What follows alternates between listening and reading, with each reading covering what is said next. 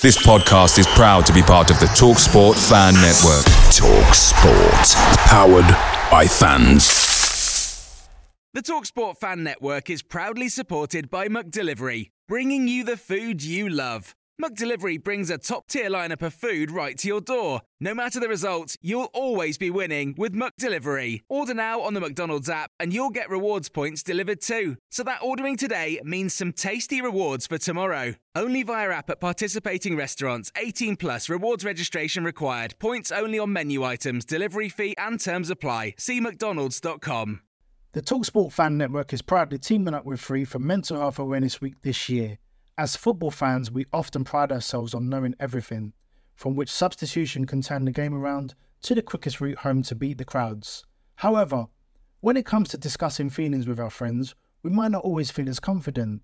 That's why we're here to equip you with the right tools so you can reach out to those who can help. If your mates are struggling, let them know that the Samaritans are free to call on 116 123. That's 116 123. They are there to listen without judgment or pressure, 24/7, 365 days of the year. Let's all take a moment to talk more than football.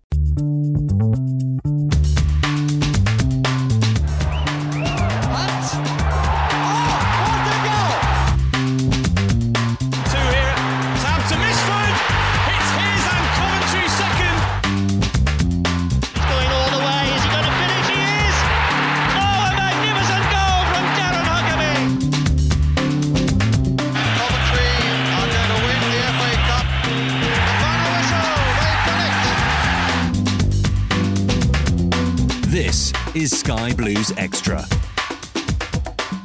Hello and welcome to another special episode of the Sky Blues Extra podcast with me, David Moore, and I'm joined again this evening by the usual suspects of Andrew Greasley and Tom Ward. We're also joined this evening by a very special guest, a member of current Sky Blues squad. Our guest this evening started his career at Scunthorpe and had spells at Ebbsfleet, Stevenage and Peterborough before making the move to the Sky Blues. He has been instrumental in helping the Coventry team achieve promotion as champions this season, scoring 15 goals in 33 appearances. I'm obviously talking about the striker, Matty Godden. Matty, thank you for taking the time and sharing your Sky Blue story with us and our listeners. Yeah, no problem, boys. I'm pleased to be on here. Fantastic. And like I say, I'm sure we're going to spend a lot of time this evening talking about the fantastic season that Coventry have just had. The thing that I did want to start off with is pretty much where your career began. You started and grew up in Kent. We just thought it'd be nice to sort of tell our listeners about your upbringing and how you sort of got into football. I've always loved football. Like I started, I think, probably since I've been able to walk. I used to go over the park and all that and play with my old man, and we was lucky because there was a little football club called Faversham Strike Force that were taking on or doing like little sessions for 4-year-olds, 5-year-olds at the time. So I used to do that in my baggy Arsenal kit that was 5 sizes too big for me, and we loved it. I loved it, and ever since then it was been a dream to like try and play football like every young kid, and obviously I've managed to do it. And who did you kind of grow up watching in terms of a team, and did you have any sort of heroes growing up that you watched on the TV? Well, I'm an Arsenal fan. My uncle instilled that into me and just said, look, you've got to support Arsenal. He's a massive Arsenal fan. My old man's a Wolves fan, but purely for the fact that it was the only top that my nan could get him at the time. So he's a Wolves fan, and I weren't going to support Wolves. Being obviously with Arsenal flying back when I was growing up, so sure. Yeah, I was an Arsenal fan, and I just ever since then I just followed them, and then the likes of Thierry Henry, Ian Wright. I used to have Ian Wright up all over my wall, and them sort of days. And you moved up to Scunthorpe age 15 after being offered an apprenticeship. Was it a tough decision to sort of move away from home at that young age? I wouldn't say I had too long to think about it, if I'm honest, because I was at a soccer school down home we used to call it Billy Bones because that's the guy that owned it and runs it and still does now. But it's called First Touch Soccer School. I think you might have changed it slightly to like Academy or something like that. But at the time, I was in year 11 at school, so coming up to obviously GCSEs and that sort of thing. But I hadn't really had a look in anywhere at any pro clubs. So I was playing for a Sunday league side down home, and he come to watch. He was just doing some scouting because his aim was to try and coach what he thought were the better kids of our age group. So we'd play for our Sunday league side on a Sunday, train with them on a Friday night, but on a Saturday morning he would take a coaching session. There's loads of them about now, but he kind of started it down where we was, because there's obviously limited number of clubs. There's only Gillingham really in Kent and Charlton, which is still South London. So he built that up, and I was playing for, like I said, my Sunday league side, and he approached my dad, and he come round to our family home and just sat us down and told us what he was all about and what he wanted to do. And basically I had the coaching from him on a Saturday, and he's still probably to this day one of the better coaches I've had in my career, even at the numerous pro clubs I've been at. And then in the half terms when we was at school, like the weeks off that you get, or like a bank holiday, or the summer holidays when we used to go on bigger tours, but we used to tour the country, and we used to have a big double-decker, nice coach, and us lads would be at the top messing around, and the dads would be downstairs, and they'd love it because they could have a few beers, and us boys would relax up the top. And then we'd say we used to go to the northeast a lot, so we used to go and play like Newcastle, Sunderland, over like a free night weekend. But on the way up, we'd play the likes of Leicester, Rotherham, and then on the way up to this tour, we actually played Scunthorpe, and I scored 2 goals and made them aware of myself. And I think it was actually the following half term they wanted to play us again, and we done another tour, not as long, only a couple of nights, but that sort of way again. I think we played like Forest and Derby, and then again Scunny on the way back, and I scored 2 again, and they offered me an apprenticeship straight away, and I was the first person to get that at Billy's. We only had 15, 16 lads at the time, and he's grown that soccer school to probably 200 players now, and they tour Europe, not just our country, and so yeah, without him I wouldn't have had the opportunity. And when you go somewhere at that age, what do? Do you sort of stay with like another family, or because obviously you're very young, aren't you? I guess moving. Yeah, I was really fortunate because there was 4 of us that were in digs, and there was no digs available at the time. No one wanted to take 4 lads into their family home. Yeah. So we was actually panicking and struggling, and Scunny was struggling to house them. So Tony Dawes, the youth team manager, had to have us in his house for what he thought would only be temporarily, but actually turned out to be I basically stayed there for I think a year, 18 months. And for the first year especially, we had 4 of us in this one big room, and it was I didn't really have time to think about it. Because I go straight up from school. Everyone else is doing their GCSE. I did my GCSEs, but I was doing my GCSEs knowing that I was going up to play football. And it took a bit of pressure off me. Not to say that I didn't concentrate for my exams. I did. That's the sort of person my old man is.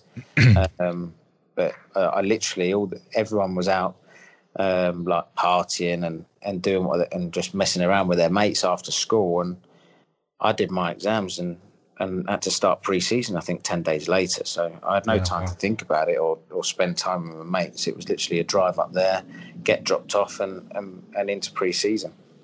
And you struggled a little bit with injuries during your youth career, but you did get offered a professional contract in 2009. Were you sort of worried at any point that your injuries were kind of holding you back from getting that professional contract?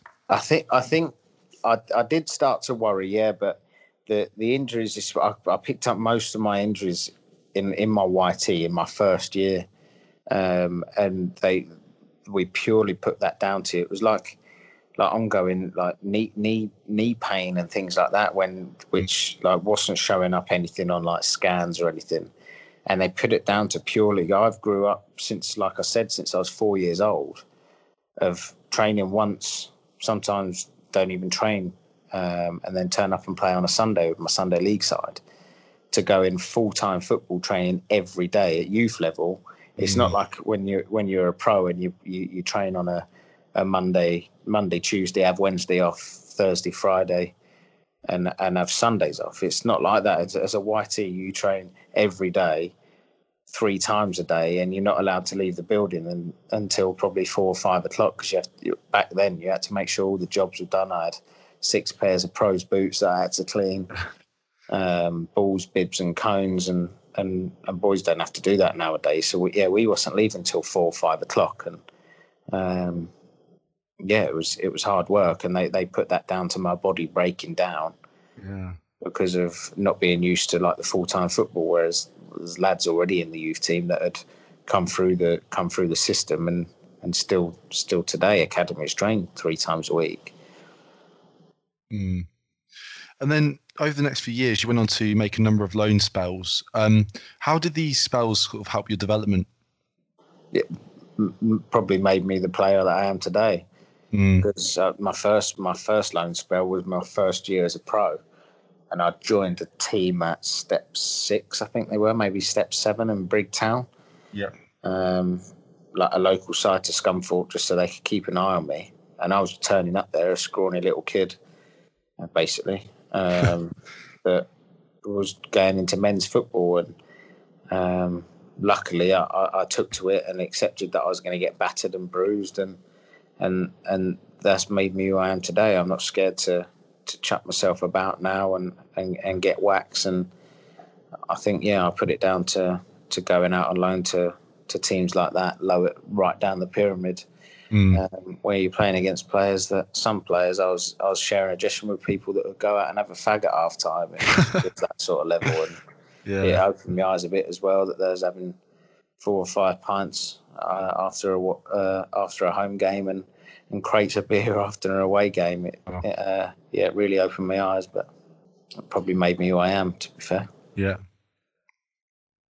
Was there a particular club that you enjoyed the most, Matty? I imagine it was nice being near a home, near Ebbsfleet and Dartford. Yeah, I loved them 2 spells there. Yeah. I loved it. Mainly because they were the highest level that I played at the time, and I just wanted to see if I could do it. And obviously I started very well on both loan spells, and scored for them, but only spent a month or 2 with them at the time. But I loved it. It brought me back home to my family, and it was the first time I could spend some actual time with my missus properly. We'd probably been together 4 years, and we're used to seeing each other once every 6 weeks or something like that. So, it made me really enjoy my football. Yeah, and you made the permanent move to Ebbsfleet in May 2013. How did that come about, Matty? We'd just been promoted from League 2 with Scunny. I think in the end we should have probably won the league, but I think we might have ended up 3rd. But I didn't really feel massively part of it. I had one loan spell when Brian Law started off there as a manager. I had a little injury at the start of the season, which was really unfortunate, because he even said himself that I was starting that first game of the season if I hadn't picked up a niggle. It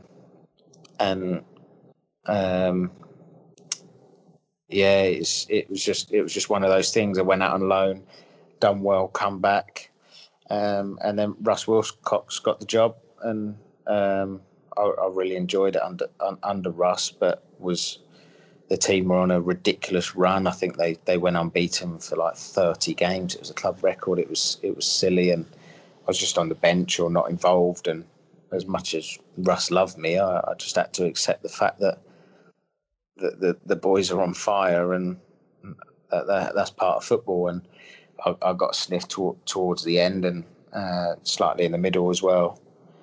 And it come to the end of the season, but obviously at that stage, I think I was probably 22. So all Scunny had to do was offer me exactly the same wages as what I was on, because of this Bosman rule and the compensation thing, and that's exactly what they did, and I wouldn't say it hurt me because that's the wrong word, but it didn't really annoy me either. I was a bit gutted in a way, and it sounds wrong, but I wanted to be let go, and that sounds so wrong, considering we'd just been promoted, and I was a League One, but I'd have been at a League One club at the age of 22, 23, not really played a game, just purely for an ego. That's how I've seen it. Like that, you see it so many times nowadays that lads just for their ego they stay at League One clubs and just pick up the money, don't they? Yeah, pick up their money and they're not going to really go if they get released at that age, then they're going to really struggle in life. It's the money's not great when you've come through somewhere like that and not really done anything. As much as managers loved you, it doesn't matter. And so I went back and I just said to Russ, like, he said, what do you think? Obviously, we want you to sign it. I said, I want to go and play football like all the time. I said, not these loan spells. And I said, can you have a chat with the chairman and see if they can do something? And he phoned me back a couple of days later and said, look, the chairman's agreed that you can go. You can go for free. They won't take any compensation or anything like that. They just want a 50% sell on. And Ebbsfleet agreed to that, and I went and signed at Ebbsfleet, and then I enjoyed probably like really, really started to enjoy my football, and I think that was probably because I was down home. Yeah, did it help your football get a consistent run of games? Yeah, massively. You go from going on loan spells, scoring a load of goals, getting called back because you're scoring a load of goals after a month, 2 months, to being on the bench again, and it's just the inconsistency to it is horrible, because you guys have seen me play, and if I get on runs, I feel like I'm going to score in every game, and it's horrible as a striker. A lot of the strikers are the same, and you just want to carry on playing. And obviously, you're on loan, so they're entitled to call me back. But as a player and a selfish point of view, it was annoying and frustrating. So when I could go, and albeit dropping down the leagues, I knew I was going to play more or less week in, week out, enjoy my football, and start rebuilding my career to try and get back to where I left Scunny and, well, eventually higher now. Yeah, especially as a forward, you need to be playing games, don't you? You need to be getting that consistent level of performance going, don't you? And like you said, you score in batches quite a lot, don't you, Matty? So when you're playing week in, week out, that's going to help you no end, isn't it? Yeah, 100% that, and that my game is exactly like that. I'd go games with, I'd probably go 4, 5, 6 games without scoring, and then would score in the next 6 or 7 games. It's mad. I've always done it throughout my whole career. The year that I scored 30 odd goals for Ebbsfleet, the year that I went to Stevenage, I didn't score for the first 8, 9 games, I don't think. Then I scored a couple, didn't score again, and then I scored in 10 games on the trot. It's just, it's mad. When you came back into the Football League with Stevenage, you had a really impressive goal-scoring record there. It must have been pleasing to get that move back into the Football League after sort of taking that drop to Ebbsfleet. Yeah, it was. That's what I set out to do. Yeah, and it was obviously pleasing. I actually got the call in, I think it was probably March. Right. From my agent called me and just said, "Look, Stevenage, Stevenage want to sign you, want to chat. And straight up, I just said I don't want to talk to them yet, because we was on such a good run at Ebbsfleet. Well, we went such a good run after Christmas, but we were top of the table at the time, and we had a job to try and do, and I didn't want any distractions from my agent telling me who was sniffing around, and all right, Stevenage really wanted to do something, but I said to Stevenage, look, I will come and talk to you, but I need to concentrate on what I need to do and what we've set out to do here. And I think that's one of the things that made them really, really want to sign me, is the fact that when I put my mind to something, I want to set out and achieve it. And albeit we lost in the playoff final at Ebbsfleet, and I went and spoke to him straight away and signed not long after our season at Ebbsfleet finished. Yeah, it shows you, like you say, committed to that cause, and they probably saw that professionalism coming through.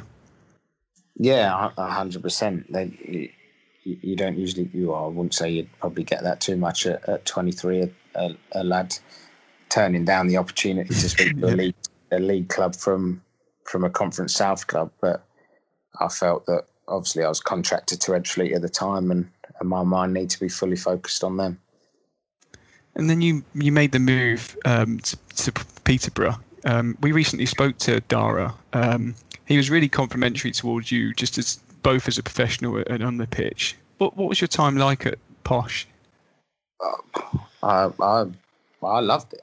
Yeah. It was, the first 2 months of the season, I was arguably playing leading up to that time, some of the best football I've ever played. I started really, really well there, and I've got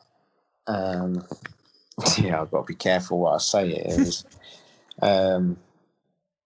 obviously Steve, being Steve, he's an interesting character in the game, and obviously we had, I wouldn't say like big differences, but I didn't agree with the way that things were put across and comments made towards me after a certain game. I didn't feel that was right, and then obviously he lost his job in February, or whenever it was, and then Darren Ferguson come in, and again I got on really well with him and especially his assistant Strax, and I scored a couple of goals for him when he was in charge, but his main man at the time, and obviously this year, and was Ivan, and Ivan that has done brilliantly this year, and for whatever reason we couldn't, as a combination, we couldn't enjoy games together. We get on really well off the pitch, but for whatever reason it didn't click on it. And he wasn't scoring when I was playing, and I wasn't scoring when he was playing. But when neither of us were on the pitch, we both seemed to score. So that obviously Darren's number one was Ivan, and then come the end of the season, again I had a chat with the gaffer and just said, look, if it's going to be like this, I'd like the opportunity to go and play elsewhere, and where I'm going to know that I'm going to get a decent run of games, especially at my age now. And he understood, and as he reiterated that he didn't want me to go, but if it meant that I'd play every week, which he couldn't guarantee, then he understood. And obviously they spent a lot of money in the summer on Mo Isa as well. And and then I knew that was probably my cue to have another little chat and just say, look, I don't want to be playing not second fiddle but third fiddle to two strikers. So I definitely like the opportunity to go, and that's where Peterborough and what Dara and Barry Fry are unbelievably good at. And I couldn't speak highly enough when if you're a young player going to that club, if you do well or if you want to go, they will get you out of that club, and they get the best deal they can for them. But also you tend to get a better deal where you're going as well. So from that respect, they signed a lot of players from non-league, but they didn't have to make a lot of money from doing that as well. Yeah, of course. And this is probably moving on now to the bit that all of our listeners have been looking forward to hear. But you finally sort of made the move to the Sky Blues, August 2019. Just talk us through that sort of move and how quickly it came about and perhaps that transition period. Ridiculously quick. It was actually the first game of the season. And obviously everyone knows last pre-season it was, when obviously I lost my mum and everything like that just before we was due to go back. I had a real stop-start pre-season. I had a little ongoing niggle from the season before, which didn't help, but I was still training. And then obviously with what had happened with my mum and I probably only had a two-week pre-season, which was obviously not enough. And I don't think I was in the squad for the first game of the season. I was fit, but I wasn't involved, which is understandable because of the situation that had gone on. And I was just in the stand just before the game, and one of the lads come and got me and just said, "Barry wants to chat with you in his office." And I thought they were having me on. I was like, "What?" Yeah. It's like, why now? It's like the lads were ready to go, to get their. They were just literally doing their pads and boots, and they were walking out of the tunnel for the start of the season. I was like, "Baz, what's up?" And he said, "Oh, we've had, obviously, because of the Portsmouth thing and the Portsmouth scenario as well that got turned down. He just wanted to just say, look, Portsmouth is a no-go, but Coventry have come in. What do you think?" I said, "I want to go." Straight up. I just said, "I want to go." He said, "What about the situation with like the family and everything?" And I said, "It's two good opportunities to turn down." I said, "It's a huge club." And straight away he was like, "Right, okay, it's not finalised yet, but keep your phone on you over the weekend." And I didn't hardly watch the game, to be honest. I was just looking at my phone. I was looking. I can't remember. I was sat in the stand. I had Sky Sports app up on my phone. I kept on refreshing the Cov Southend score, and then I was like, they've won, and obviously Peterborough lost 3-0 at home or 3-1 at home to Fleetwood, and I was like, here we go. Like, right, let's see what happens. I drove back down south like I would after a game, and I was just constantly on my phone, just waiting. And then on the Sunday, Baz rang me again and was just like, "Look, we are getting close. Just, are you sure?" Blah, blah, blah. And I said, "Yeah, I want it done." He said, "Okay, I'll do my best." Then Monday, I was literally about to go out to train, and they stopped me from going out to training. I had my boots on, was walking out to the training pitch, and Baz shouted at me and said, "I don't want you to go and train just in case you get injured in training." I was like, "Okay. Why, have you heard anything?" And he said, "I'm expecting to hear in the next half an hour." And within 20 minutes, he said, "Can you get to Coventry for tomorrow?" I was like, "Yeah, I'll go."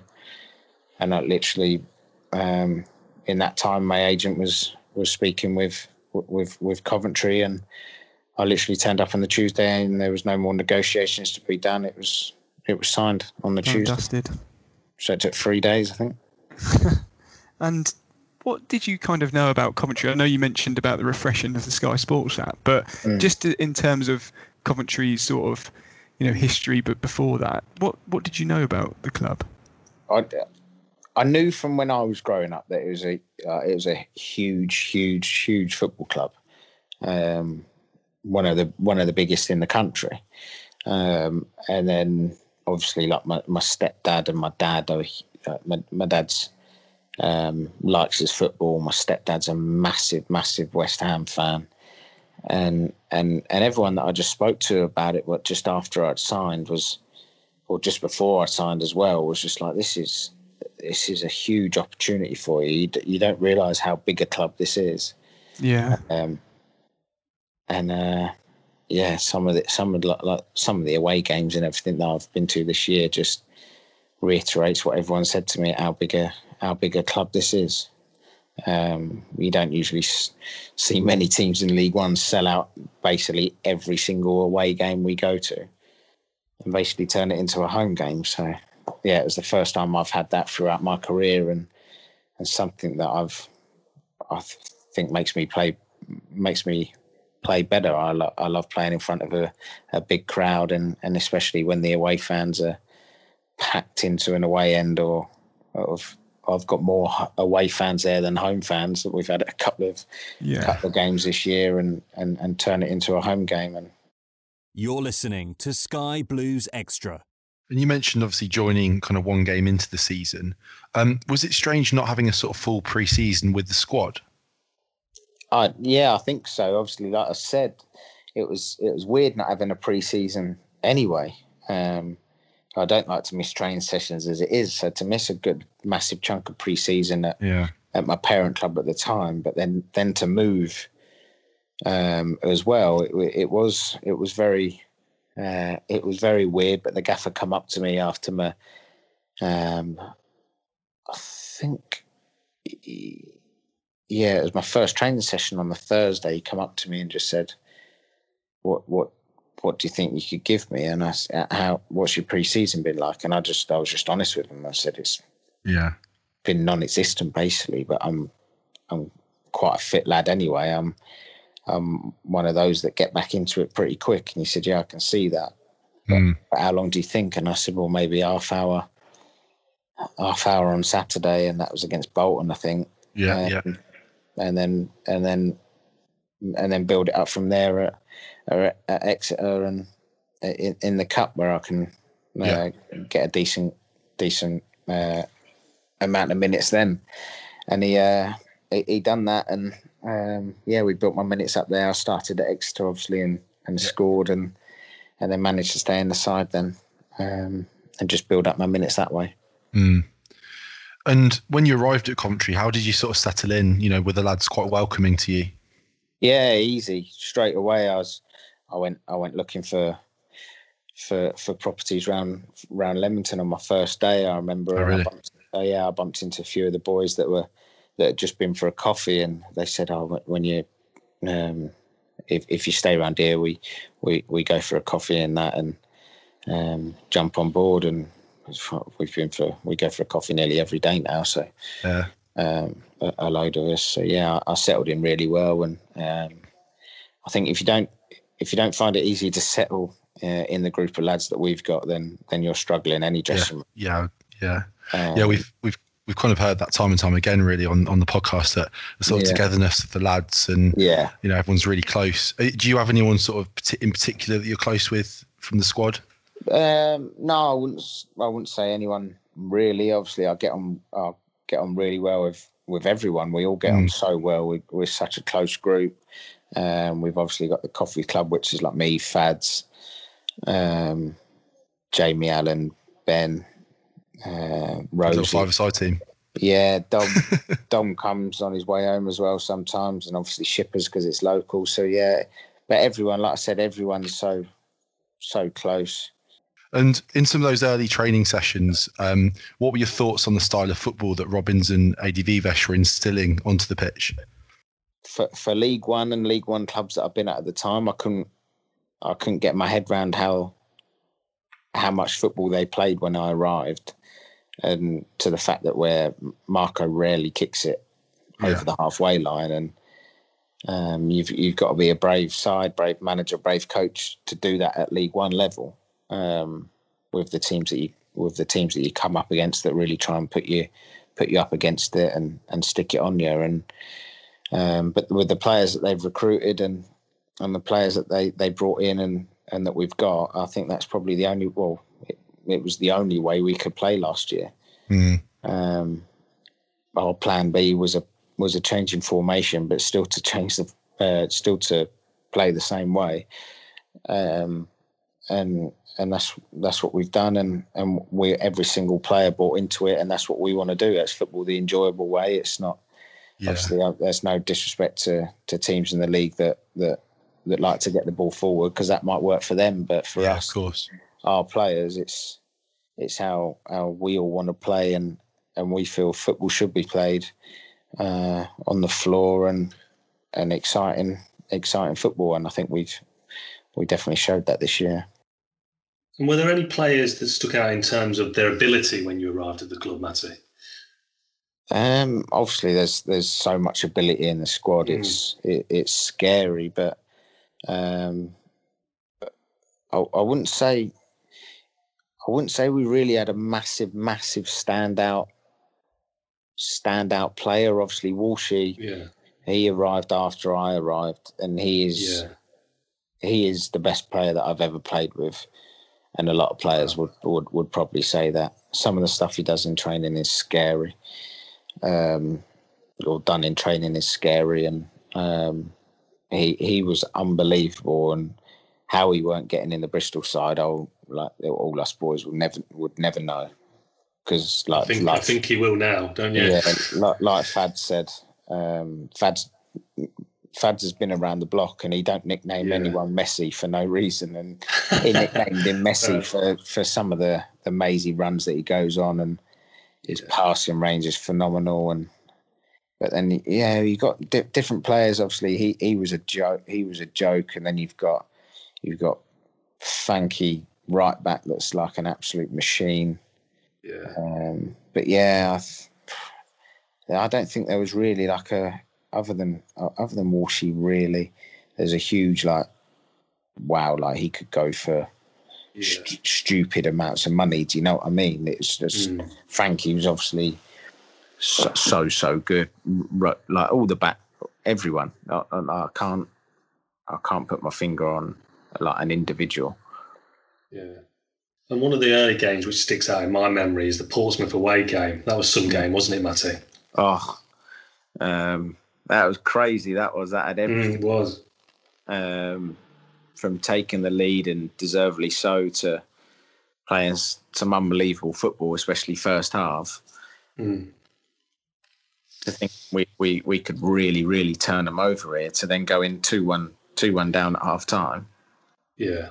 And then go down to 3-1, and then obviously Fanky wasn't it? Fanky got sent off. Yeah. He got sent off, didn't he? Or was it Fads? Fads or Fanky, I think it was, wasn't it? It was Fanky, yeah. And then Javain. Yeah, because I remember the gaffer saying at half time to Fanky, just be careful because you're on a just be careful, you're on 5 minutes later, he's off. And then obviously Javain come on, and Lippy Pitt obviously had a yellow after 2 minutes of being on, and then went for a swim. I remember when he must have slid from 15 yards away, and you could see my head when he's about 2 yards out from the player, thinking, "Oh no, here we go." Yeah. He's still sliding now, isn't he? Yeah, he's like that Campbell gif, isn't he? When he just keeps on going and going and going. And obviously he went down, and then I managed to put away the pen, and then Rosie had a goal disallowed actually, and that put it back to 3-3, I think. And then we could have won it, but and then he obviously got another opportunity, Rosie, to stick it away. And I just remember, I don't think anyone celebrated with Rosie.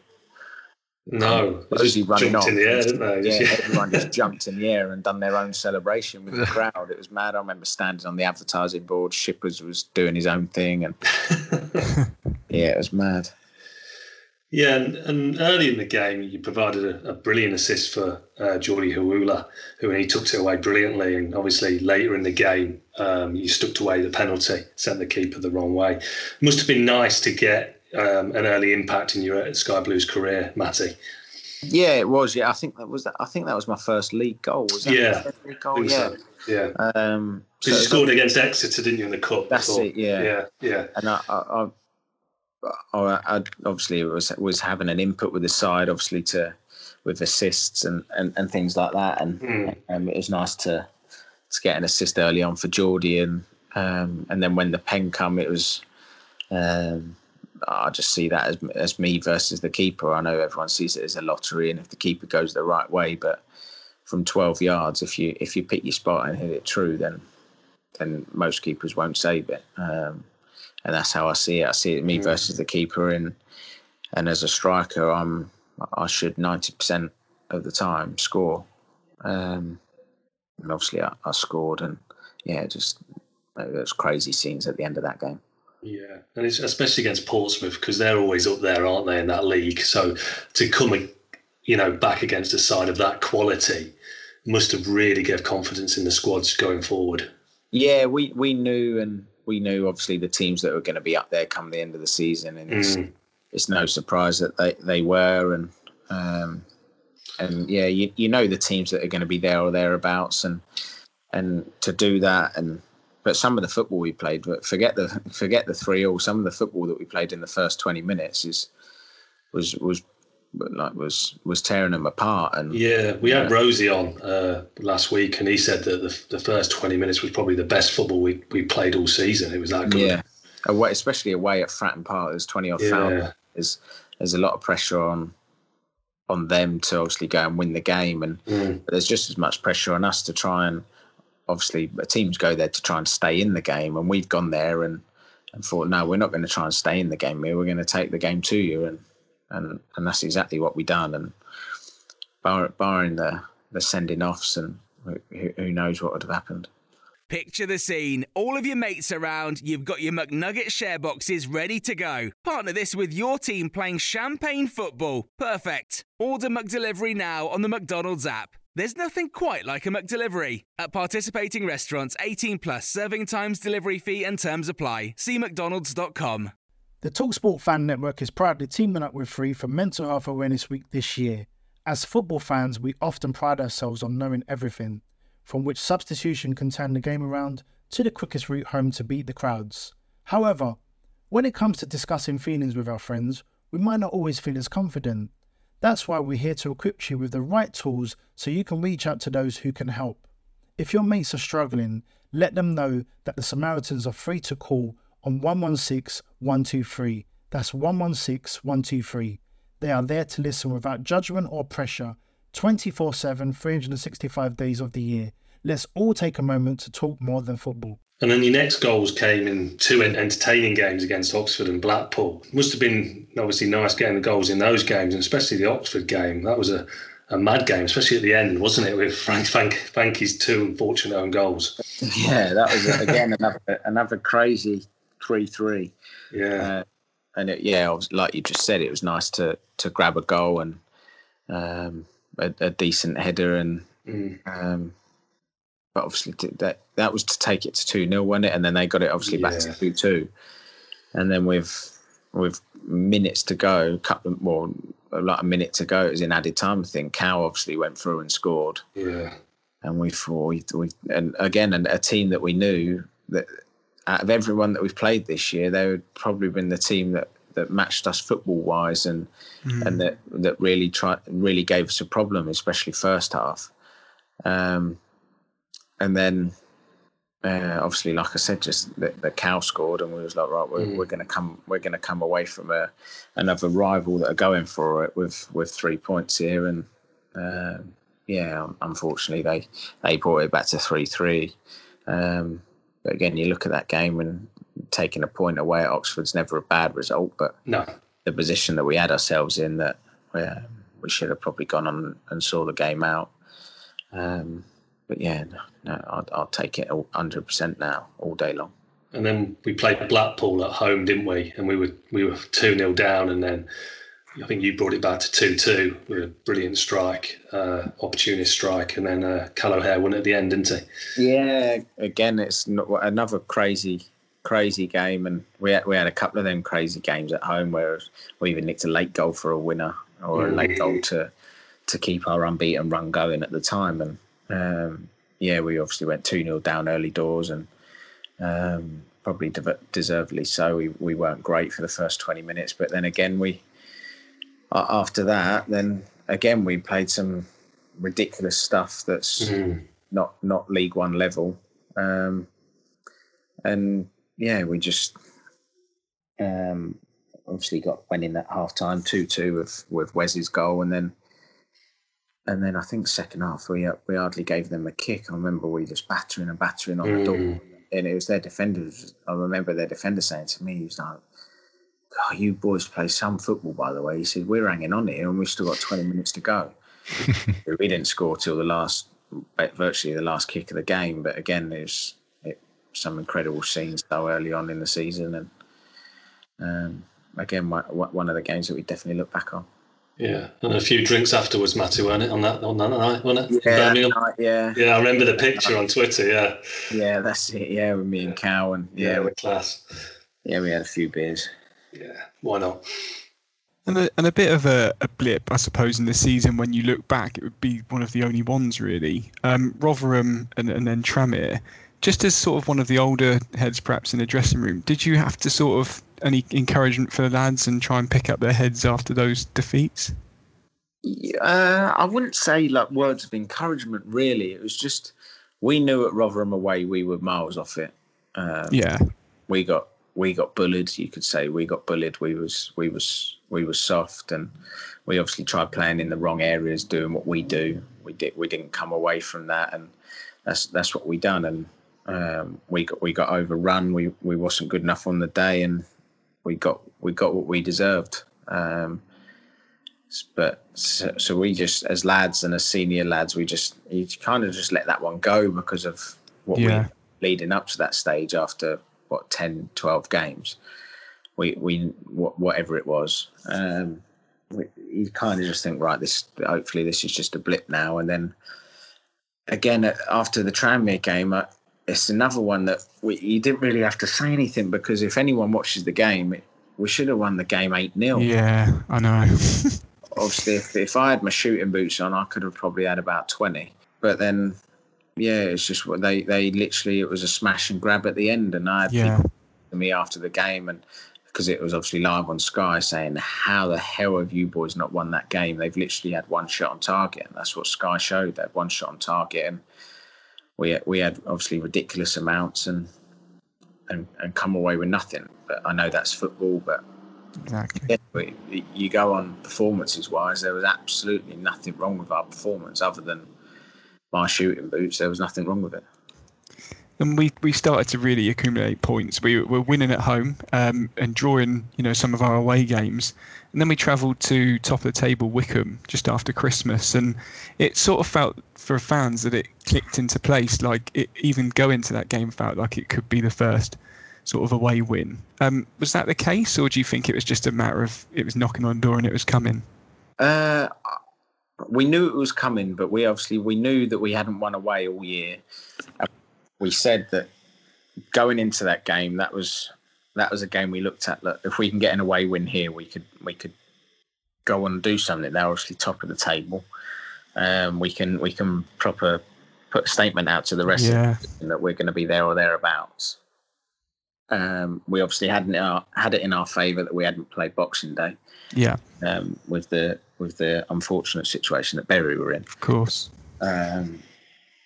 But we turned up there, and again, some of the football we played and some of the comments from their players, and you don't usually see Wycombe play. You don't see Wycombe get turned over 4-1 on their own patch ever, especially in League 2 or League 1.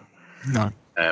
And we turn up there, and because it's very easy with Wycombe, they're very effective at what they do. They've got unbelievable team spirit, and the way they play, they make it really, really hard for opposition teams. And not many teams will turn up there, and it's easy to get sucked into our Wycombe play. Yeah. And we turned up there and just thought, no, we're going to play how we play. We're going to pop it about, play out from the back and do what we do and not come away from that. And that's obviously the best thing that we ever done. Yeah, that style just completely, they just didn't have any answer to it, did they? What they were doing, no, they were all over the shop, and obviously we went out 3-1 winners.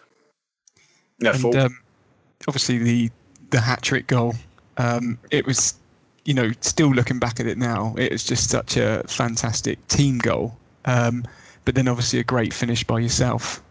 Yeah, no, it's probably my favourite goal of my career, I'd say. Really? Probably best goal. Not my favourite goal, but probably my best.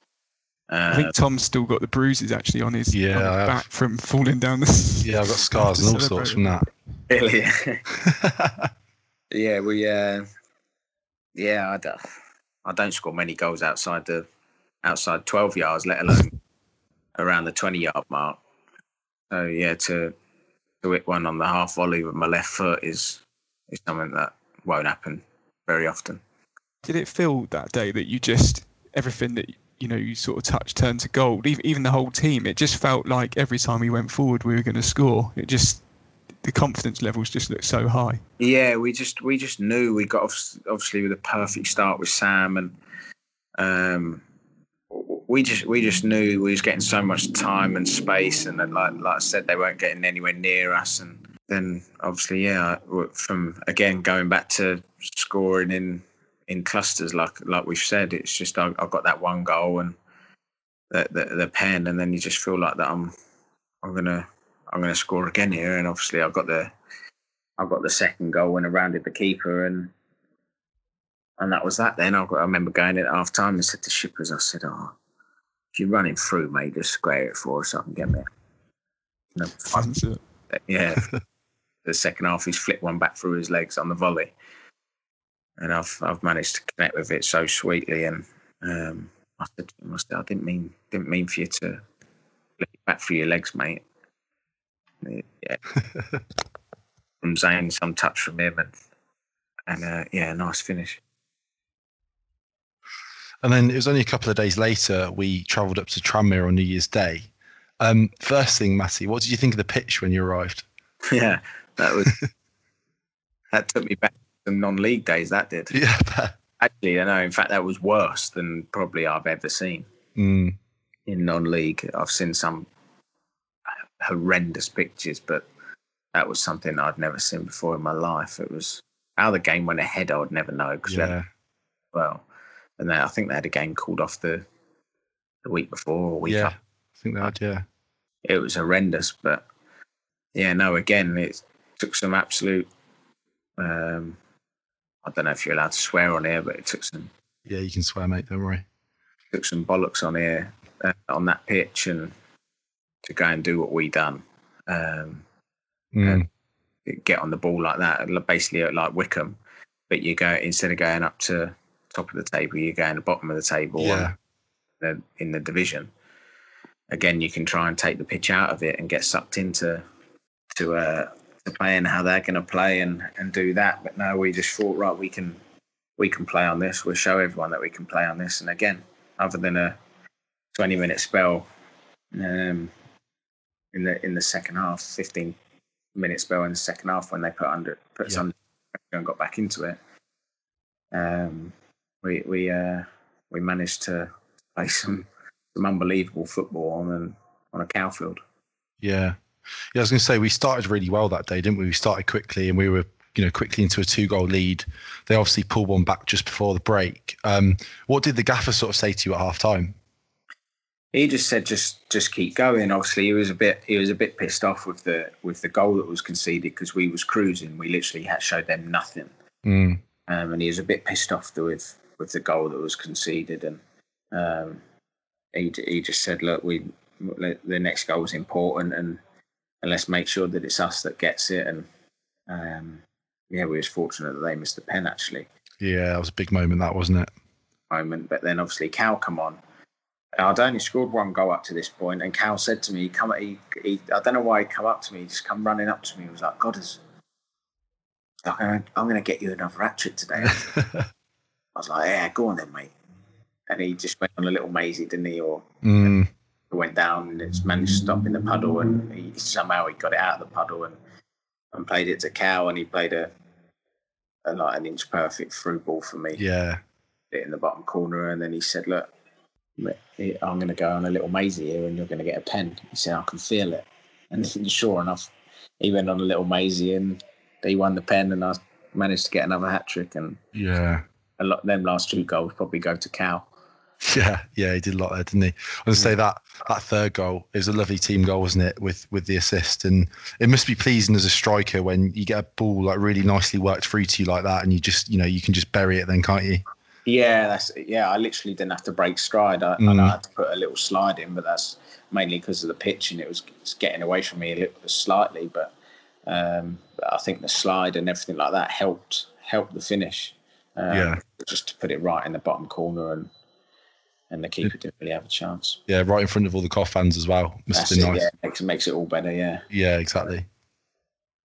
And then obviously that was 2 hat-tricks in the space of 4 days. So you must have been starting to think about an extension for your house to fit all the match balls in. Yeah, my missus is raging, mate. She hates all the match balls, but luckily I've got 2 in a cabinet. I had 2 in the cabinet from my Stevenage days, and my missus's mum's got about 10 match balls at her house from my non-league days at Ebbsfleet and places like that. But the special ones were framed and in a cabinet. So I had the Stevenage ones in a cabinet, and I said, you do realise that these double hat-trick balls are now going in that, and then the FA Cup ball and the Stevenage balls, they're going to have to go in there as well, but on top somehow. And she weren't happy, mate, put it that way. They're still there, but she looks at them every day and she's like, they're not staying there. Yeah. Well, they've been there since January now, so they're doing well.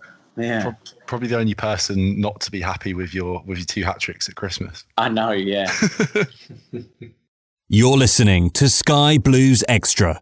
The Sky Blue fans have many conversations, and one is about, obviously, what we'd be like in Championship. And we played Birmingham in the Cup, didn't we? And I know you played in the Cup in both ties. What was it like testing yourself against Championship opposition, Matty? Yeah, it was something we was all looking forward to, because obviously we was flying high in the league and doing really well, and it was something we was really looking forward to. And I think even like I've said before, but players speaking to us during the game, and when you've got their captain Harley Dean saying to us that you boys play some proper stuff, don't you? I think even Birmingham fans would be daft to think that we didn't deserve to go through in the tie with the football that we played and the chances and pressure that we put them under. And I know not so much, there weren't too many chances for either side in the first game, but God, we put them under some serious amounts of pressure, especially in the second game. So, I think we deserved to go through. But then looking back on it, us as boys have said it, that was probably going out of the cup, as much as we'd have loved the cup run and away to Leicester. I know it's such a big game for the fans and the club, that it was probably in disguise that we lost that game, because we would have gone, we would have gone Rotherham, Sunderland, Ipswich, or I can't remember the game before Rotherham. What was the game before Rotherham? I can't remember. It was it Rochdale away? Tom. Yeah, Rochdale away. Yeah. So that was another bad pitch, wasn't it? That was another bad pitch. We'd have gone Rochdale. Yeah, Rochdale, Rotherham, Sunderland, and Ipswich. But in between it was the Leicester. Portsmouth as well. Oh, Portsmouth. Yeah. So them 3 games. So it'd have gone Portsmouth on the Tuesday, then Sunderland on that Saturday, then Leicester, then Ipswich. Yeah. It would have been a hell of a lot of games, wouldn't it? Yeah. And you just think, hold on a minute, we're playing our 4 hardest games of the season, and then we've got Leicester in between them, and it's just you just think, like, looking back at that is a blessing in disguise now. Yeah, definitely. And bringing it back to that Portsmouth game, that was a huge 3 points. Talk us through that goal that you scored. It was almost like Robbie Keane-esque for us Sky Blue fans against Arsenal, if you've ever seen that goal he scored. Yeah. Brilliant ball by Cal O'Hare after quick thinking by Dabo with the throw in, and a brilliant swivel finish by yourself, Matty. Yeah, well, it was quick thinking, like you said, by Fanky, and you can hear on the video, you can hear him shouting Cal, because Cal was looking away at the time. Yeah, and Fanky shouting Cal, and I'm shouting Cal, and Cal turns around, and luckily the ball's there bouncing towards him, and I just said flick it. And he flicked it, and it was coming perfectly over my shoulder, and it's quite a difficult finish, and but it's like a finish that I love, because I feel that they're one of my better finishes, because it's just instinct. You don't have to think about it. It's just it just comes naturally to me, and I managed to get the perfect connection, and it went all about body shape there, isn't it, Matty? Yeah, it went right in the bottom corner, and That was obviously the aeroplane come out again after that. What's the story behind that, Matt?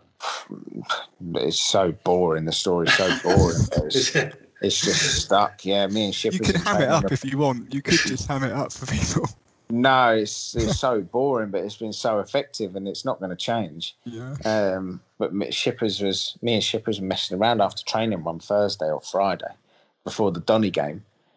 And one of us ran off doing the aeroplane. I said, if we score, we'll do the aeroplane on Saturday.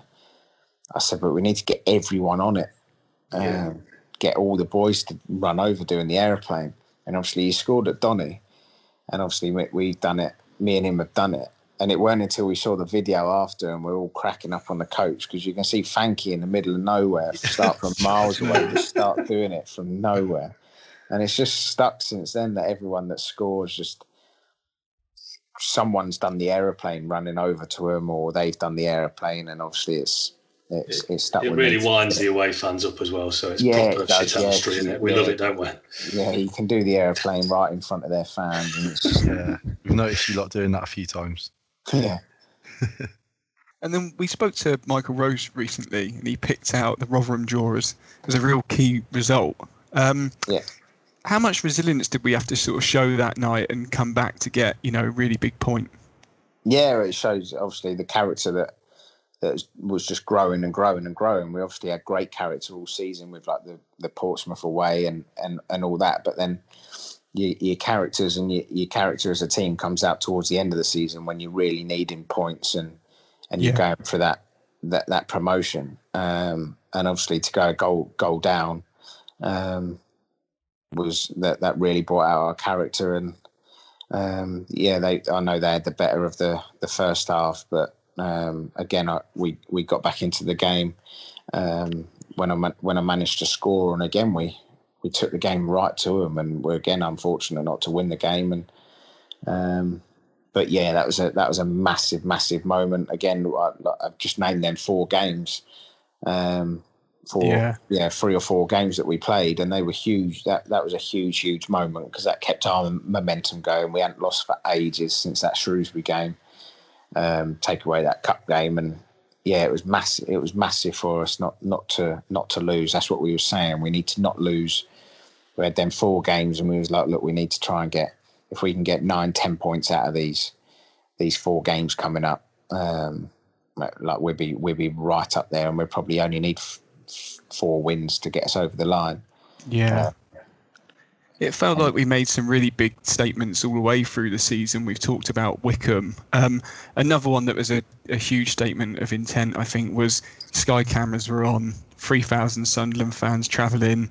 It all felt like a little bit of a not must-win game, but another chance to sort of show how good we were against Sunderland. What was it like when you buried that goal? And was it relief, or just, how did it feel to score that?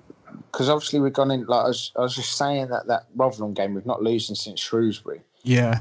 It just kept the momentum going for us, and we said that if we could get 9-10 points out of the game, out of them 12 games, that would be happy.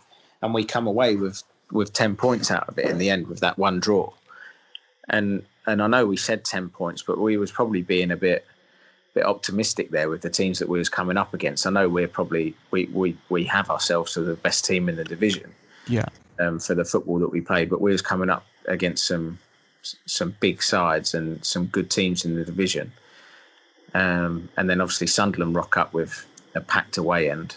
And like you said, we just got off to the perfect start, and it was again just instinct. Jay it was a well worked goal again, and Jay put it right into the path, and again a finish that I like, just lowered hard across the keeper, and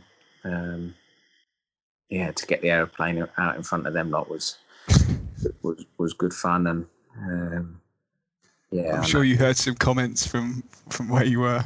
Oh yeah. You get all sorts of abuse, but you just love it. It's part and parcel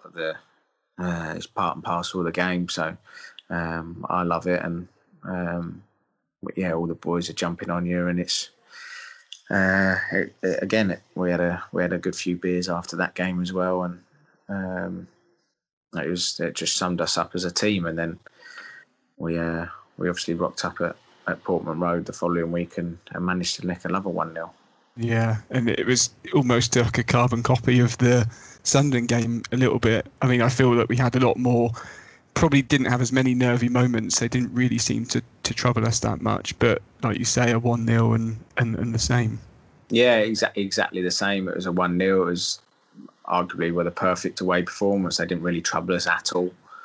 And we nicked a goal, and away from home it's important because it gives you something to hang on to, and we hung on, and little did we know that'd be our last game and my last goal, but to seal the championship. Was there a point in time when you felt that actually promotion was sort of playing second fiddle and you actually thought we were going to win the title? And I know that the sort of we've spoken, a lot of the lads have said that from day one that was almost the target and it was always there. But was there a time when you felt we're actually going to do this now? You look at them games, the Portsmouth, the Rotherhams, when we was taking points off them and drawing with them, you look and you think, we'd be right up there come the end of the season. And then we beat Ipswich to go 7 points clear of a game in hand, a third. Yeah. And that's when we're speaking in the dressing room, like me, Fads, Kells, we're speaking, and we're speaking with Adi and people like that, and they're saying, what do you think? And we honestly thought, we had obviously 10 games to go. Some teams had 7 or 8. Yeah. And we physically thought that we needed 4 games, and we needed to win 4 games, and that was us. 6 games we'd have won, that would have secured the championship. Which the run that we was on was with some so-called easier games coming up. Yeah. No game's easy, but the size of the clubs that we had played. Yeah, of course. Turning up that were definitely gonna fear us, and the run that we was on, and like I said, the run that I felt like I was on, it was like I was going to score in every game come the end. Mm. We've heard a lot about how Mark Robins stayed very calm and he never actually talked about promotion with the players. How instrumental was he in sort of keeping everyone calm and focused on the job? He was, yeah, because we didn't have time to think about it, because we had so many. We was playing catch up. Yeah, of course. Because of the cup run, we was playing catch up, so we didn't have time to think about it or do anything like that. And it wasn't until it was really weird, because after the Ipswich game, when the videos now come out of us singing Sweet Caroline, it was like after that game we kind of knew that we was, like I said, not far away, not many wins away from achieving what we set out to achieve. And it wasn't just us boys that were singing. We sing that after every game that we win. And we all bash the tins and just have a good time with each other for 10 minutes. But that specific game, obviously a lot of the staff get involved, but that game, every staff member got involved, and it just made you think. Even Mark Robins? Well, you could say he was. He doesn't really do anything like that, the gaffer. He's very obviously chilled and reserved, but I'm not going to say that he didn't get involved. And that's when you think, right, we're onto something here. Yeah, you can see that he believed in it, at that point as well. And everyone, once you get boys and staff believing that we're going to achieve something, it's hard to stop as an opposition, like player and manager. Yeah, I can imagine. And obviously the news finally came through on the 9th of June. It seemed like an absolute age waiting for that to trickle through. Where were you at the time when you heard the news that we'd won the title? Literally walked in my back gate after getting off my road bike after doing a session. I literally bowled in the back gate. It was a boiling hot day. I remember it.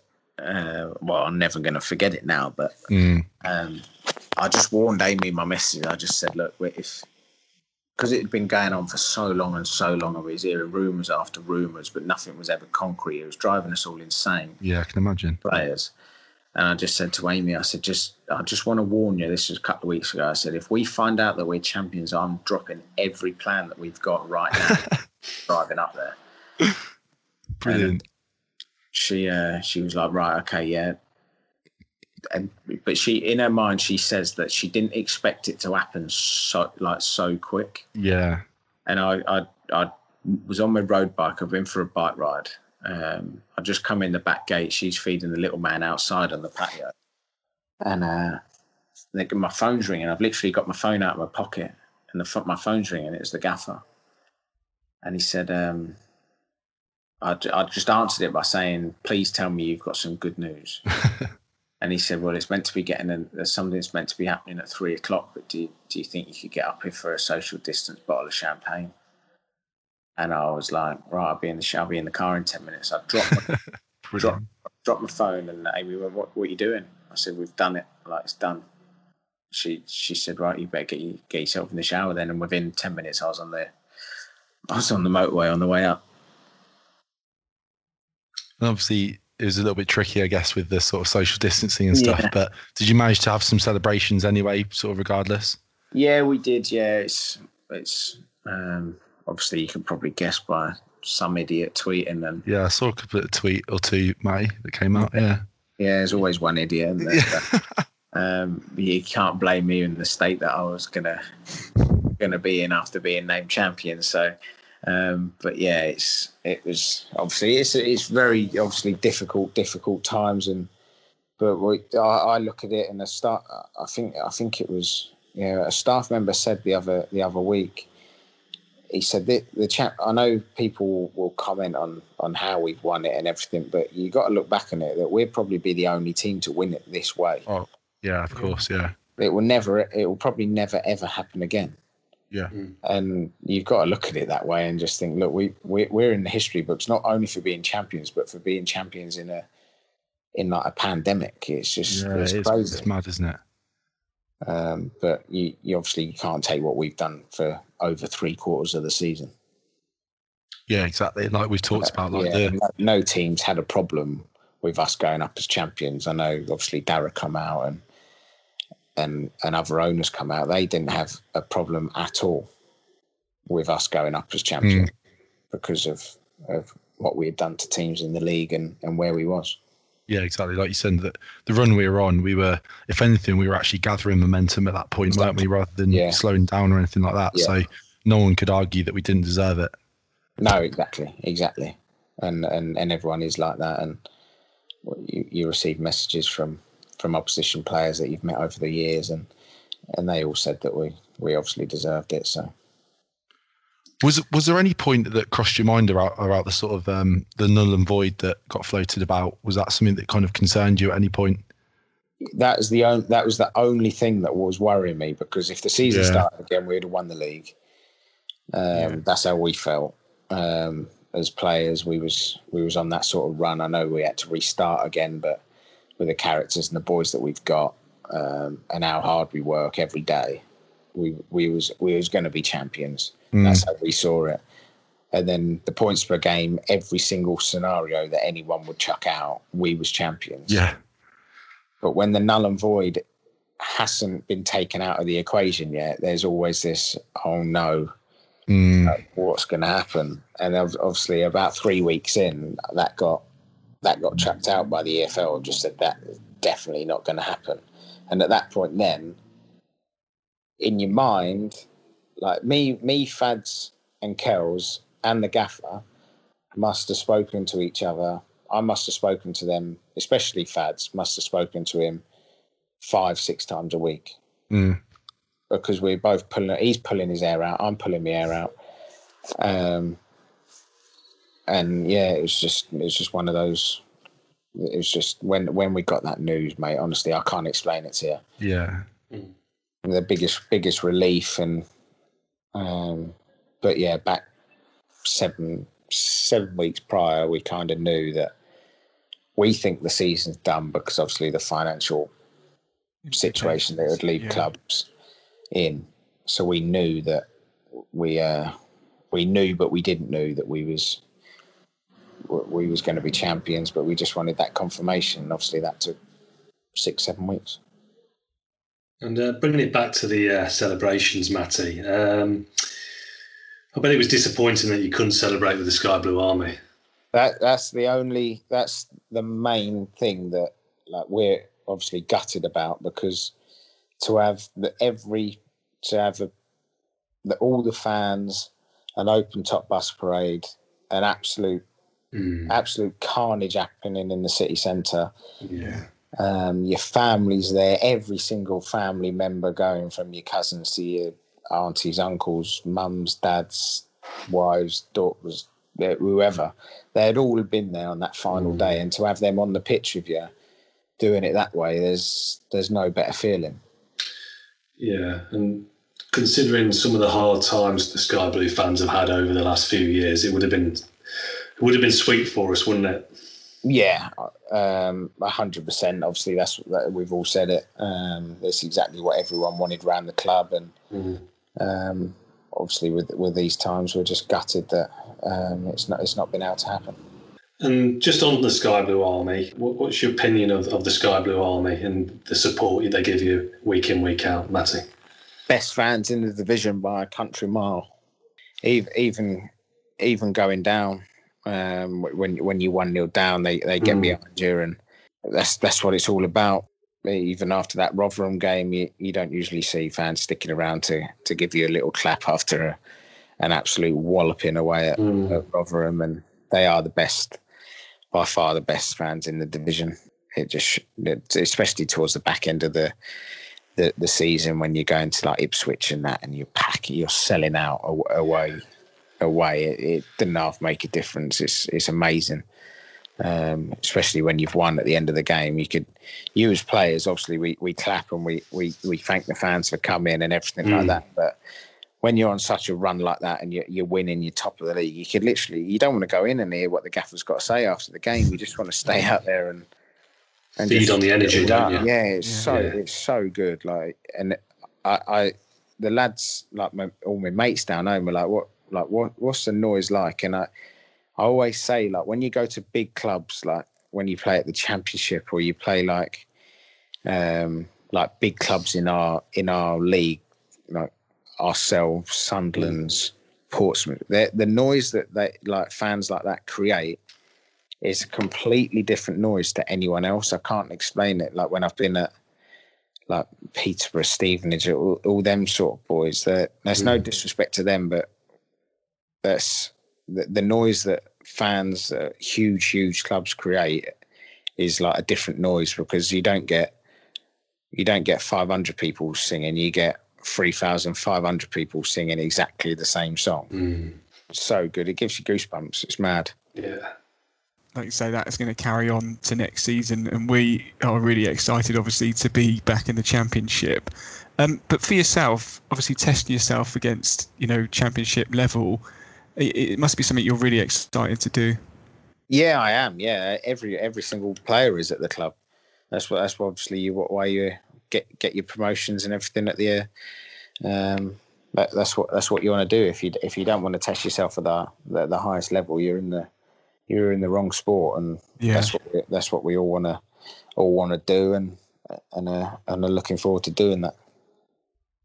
Matty, we could probably spend all night chatting to you about this season, and also your journey into football. It's been a complete pleasure, really, for you to share your story with our listeners. I'd just like to say, on behalf of the thousands of commentary fans and obviously the Sky Blues Extra listeners, that your contribution wearing a Sky Blues shirt this season and helped to secure Championship was just massively appreciated. And a massive congratulations to you and the team for getting that promotion. Thank you. I appreciate it all. Obviously, all us boys appreciate everything that obviously you guys do, and the fans. And obviously, we wouldn't have achieved what we achieved this year without you lot and the Sky Blue Army behind us all. So yeah, it's a club effort. It's not just us it's not just us players and staff that have done it. Like I've said to newspapers, like we're at the club, we feel like that we're one big family now, and us players and fans and staff, we're all one, and that's probably why we've achieved what we've achieved this year. Fantastic. listeners, don't forget to like, share and comment on our Instagram, Twitter and Facebook pages. You just need to use the hashtag Sky Blues Extra Podcast. And if you're enjoying our podcast, please do review them on your platform of choice. Thanks for listening to the Sky Blues Extra Podcast.